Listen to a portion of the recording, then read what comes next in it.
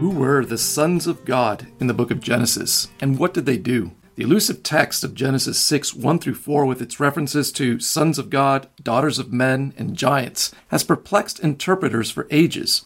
In his book, The Sons of God, in Genesis 6, 1-4, Jaap Dudens offers a comprehensive history and analysis of the various proposals for understanding the Sons of God episode. He also evaluates the expression Sons of God within its ancient Near Eastern context and sets forth his own understanding of the message and function of Genesis 6, 1-4.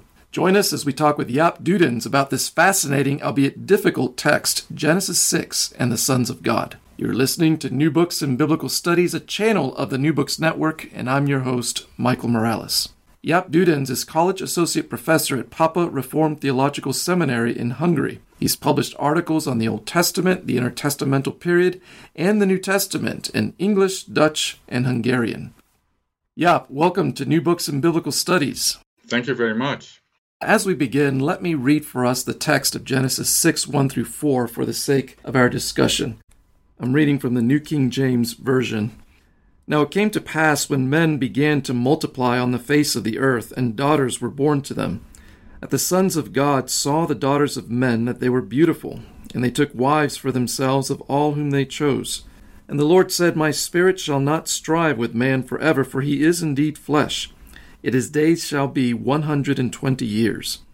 There were giants on the earth in those days, and also afterward, when the sons of God came into the daughters of men, and they bore children to them. Those were the mighty men who were of old, men of renown. Jaap, what first interested you in this enigmatic passage? Well, probably just the fact that it's a very enigmatic passage. I did my master's thesis on the first chapter of Genesis, so I was looking for studying that further. But then I was thinking that I should do some or have some variation as well, and then of course I didn't stumble on that passage because I knew it, but I was thinking, it's probably one of the most difficult passages of the Old Testament. Maybe not in explaining the grammatical side of it, but as to content, it's one of the most difficult very small passages. And a very compact story as well, or a very compact narrative as well. So that was more a kind of challenge, I think, to say that. Then let's take the most difficult thing. Now, tell us a little bit more about yourself. I'm Dutch, so I'm born in the Netherlands, but now at the moment, presently, I'm an associate professor at the Papa Reformed Theological Seminary in Papa, Hungary. Would you offer us a brief summary on the main approaches to understanding the sons of God in Genesis 6? Well, as to the explanation or the interpretation of the text, I think that the expression "sons of God" is, of course, the most basic problem. That if you solve that, then most of the pieces of the puzzle find their place.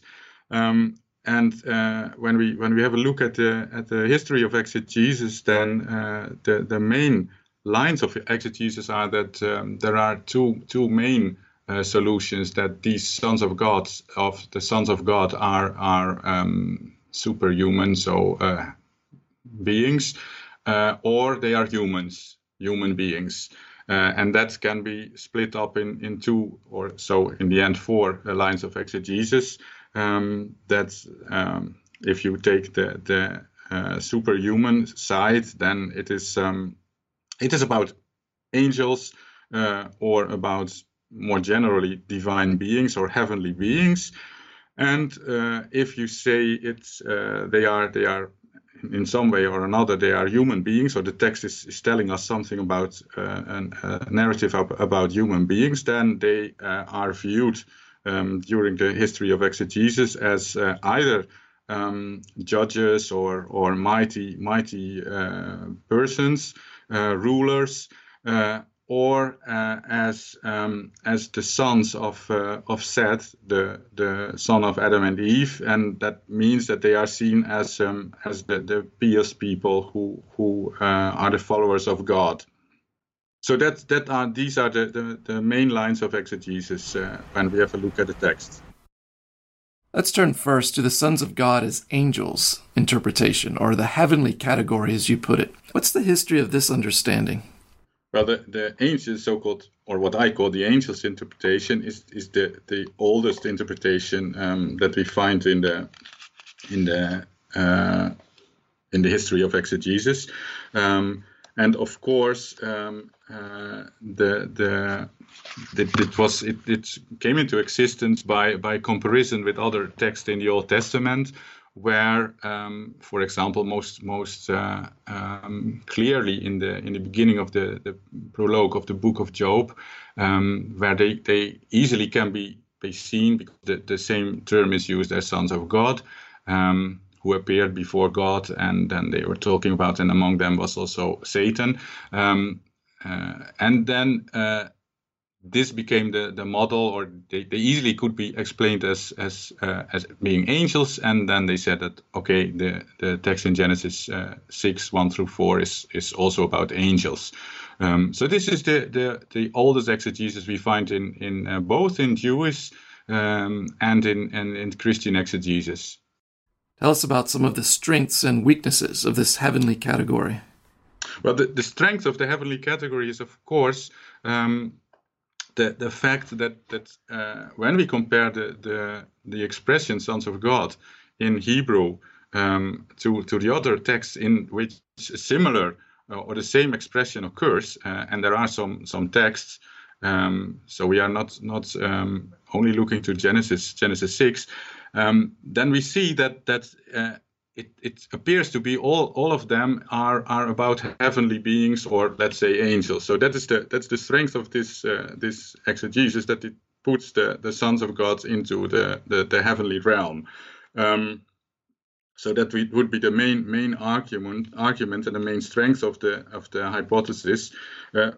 Perhaps the weaker point is that when we use the term angels in Hebrew, they are really the attendants of God, or the messengers of God who are sent out, and they have a special task, and they seem to act really out of order within this chapter by going to earth, to having a sexual relationship with women, and children, giant children are born, and well, it's a very strange story. How we wouldn't expect that from angels.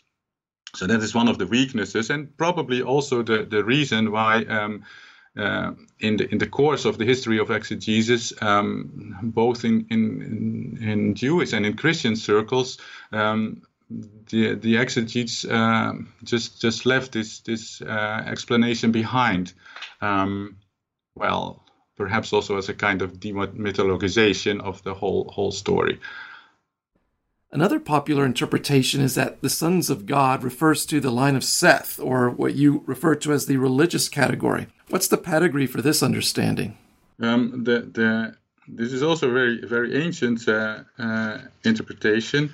When we see the sons of Seth, the sons of God as the sons of Seth, this whole interpretation hinges on the interpretation of Genesis 4:26, especially in the Septuagint version.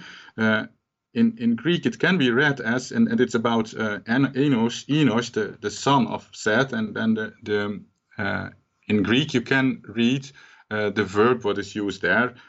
So the text is, he hoped to invoke or to be called with the name of the Lord God, meaning that if you read what is in the most translations, I think from the Hebrew, that they in those days they began to invoke the name of the Lord.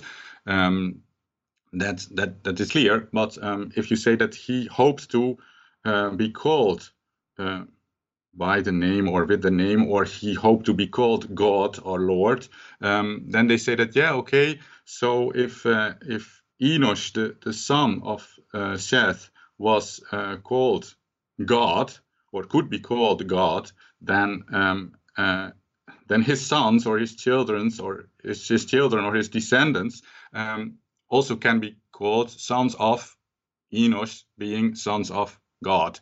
And this is then in this way, and it was explained in a very very much in a way that these people were the pious people who in a world full of sin were still living very close to paradise, and they were seduced by the daughters of Cain, who seduced them, and they went down. They came out of their closeness to paradise, and they lost their destination. Let's say that. So that's the core of the Sethite exegesis. Yeah, what do you consider to be this view's strengths and weaknesses? I do not see so much strength in that, even if it has been very popular. I think at least I knew this interpretation from my youth. I think in Reformed churches it was one of the, I don't know, accepted, but it was one of the explanations that you could hear.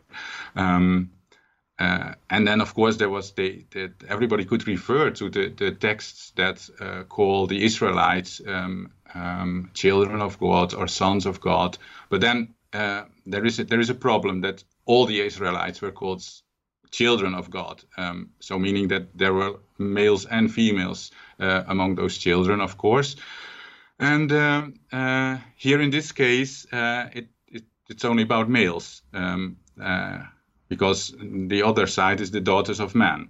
And also when the Old Testament talks about God's children or Israel as God's people, then it's not because of their piety or it's about a relationship that God chose them, and it's about that. And in a lot of cases they are not so pious at all, as we know from the Old Testament. You assessed all the major views in the history of interpretation and performed your own exegetical analysis. Tell us now about your own conclusions. Who are these sons of God? Well, when we have a look at the ancient Near Eastern material and literature, then it turns out that similar terms are used to refer to or divine beings or deities. And when we have a look at all the Old Testament material in which this term is used, so sons of God, then in all cases, reference to divine beings or deities or heavenly beings fits the context. And it's maybe the most clear, okay, this is Aramaic and not Hebrew, but when we have a look at Daniel 3:25, then you have the story of the friends of Daniel who are thrown into the fire, and they are alive there, and the king sees another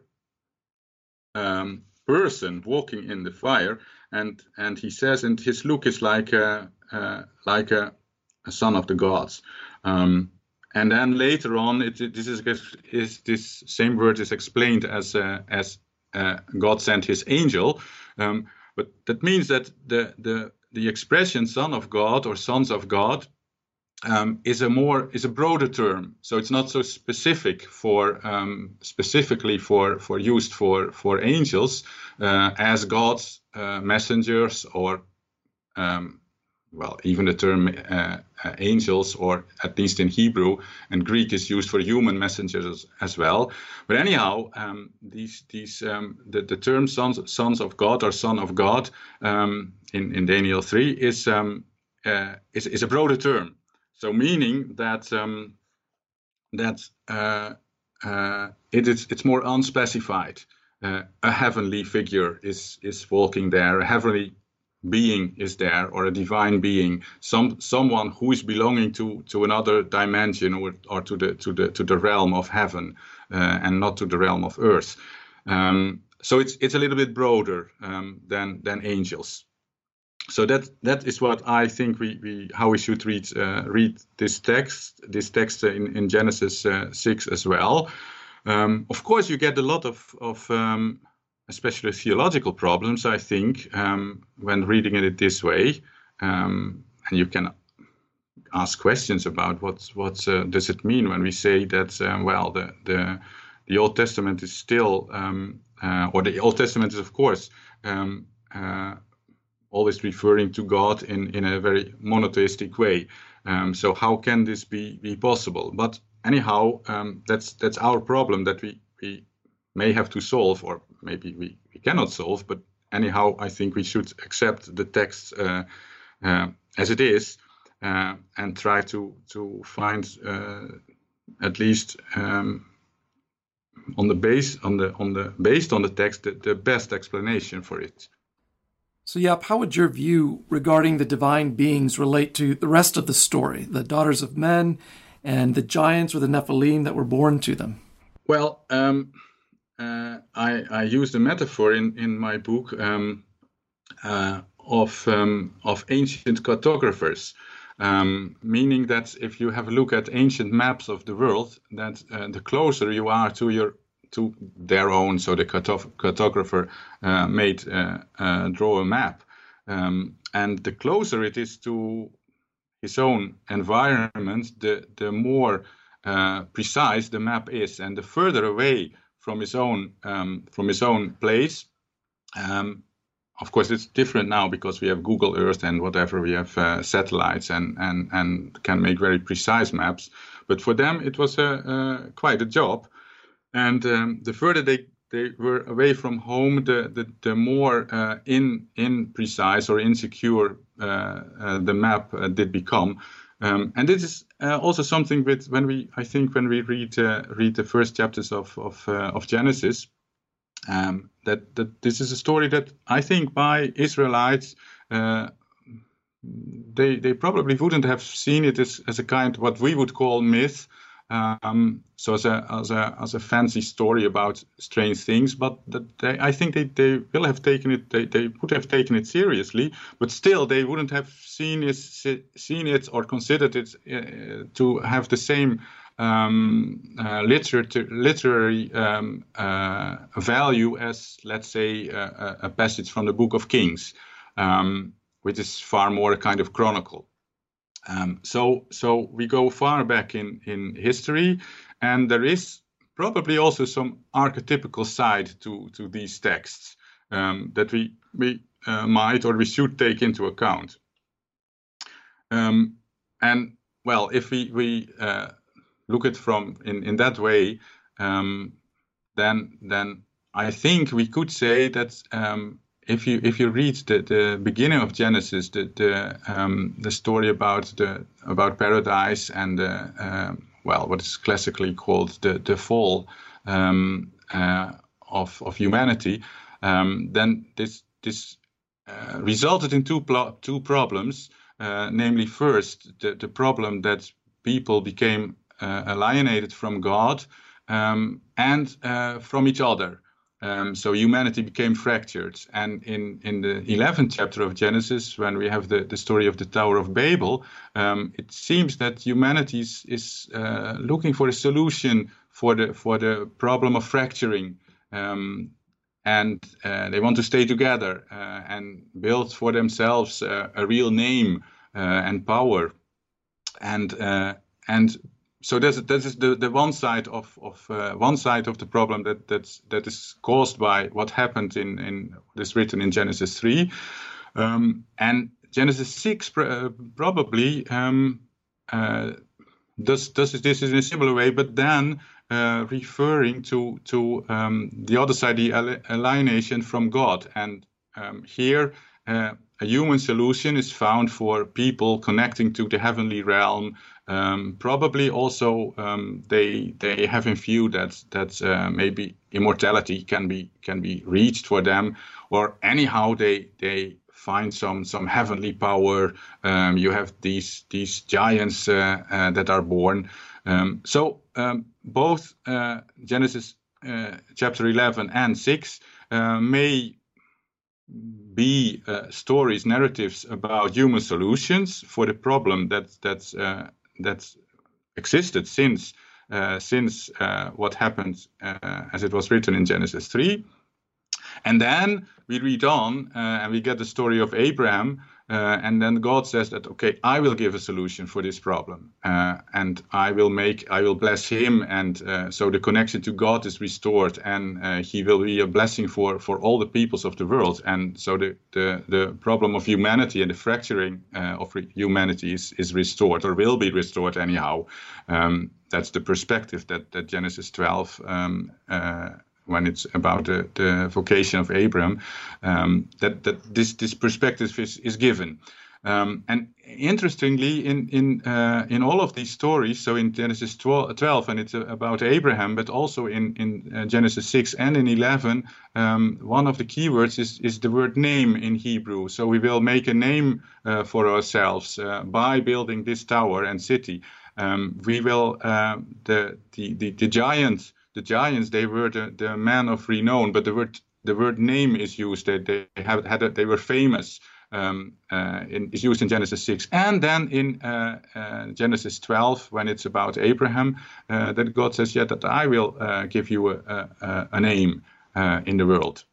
So I try to see or to connect these narratives to each other. Of course, this is mainly a literary approach. Or a narrative approach, but I think, there is some base for it. Before saying goodbye, Jaap, can you tell us about any new projects you're working on? Any other work on Genesis 6? Not especially in Genesis 6. I think it was enough for now. Although new literature, you can always find new things or have new ideas. So maybe if suddenly I wake up and I say that, it's a great idea, I will. Maybe I'll write an article about it. No, I'm now especially busy with a project with chaos and order in the Old Testament and in the ancient Near East.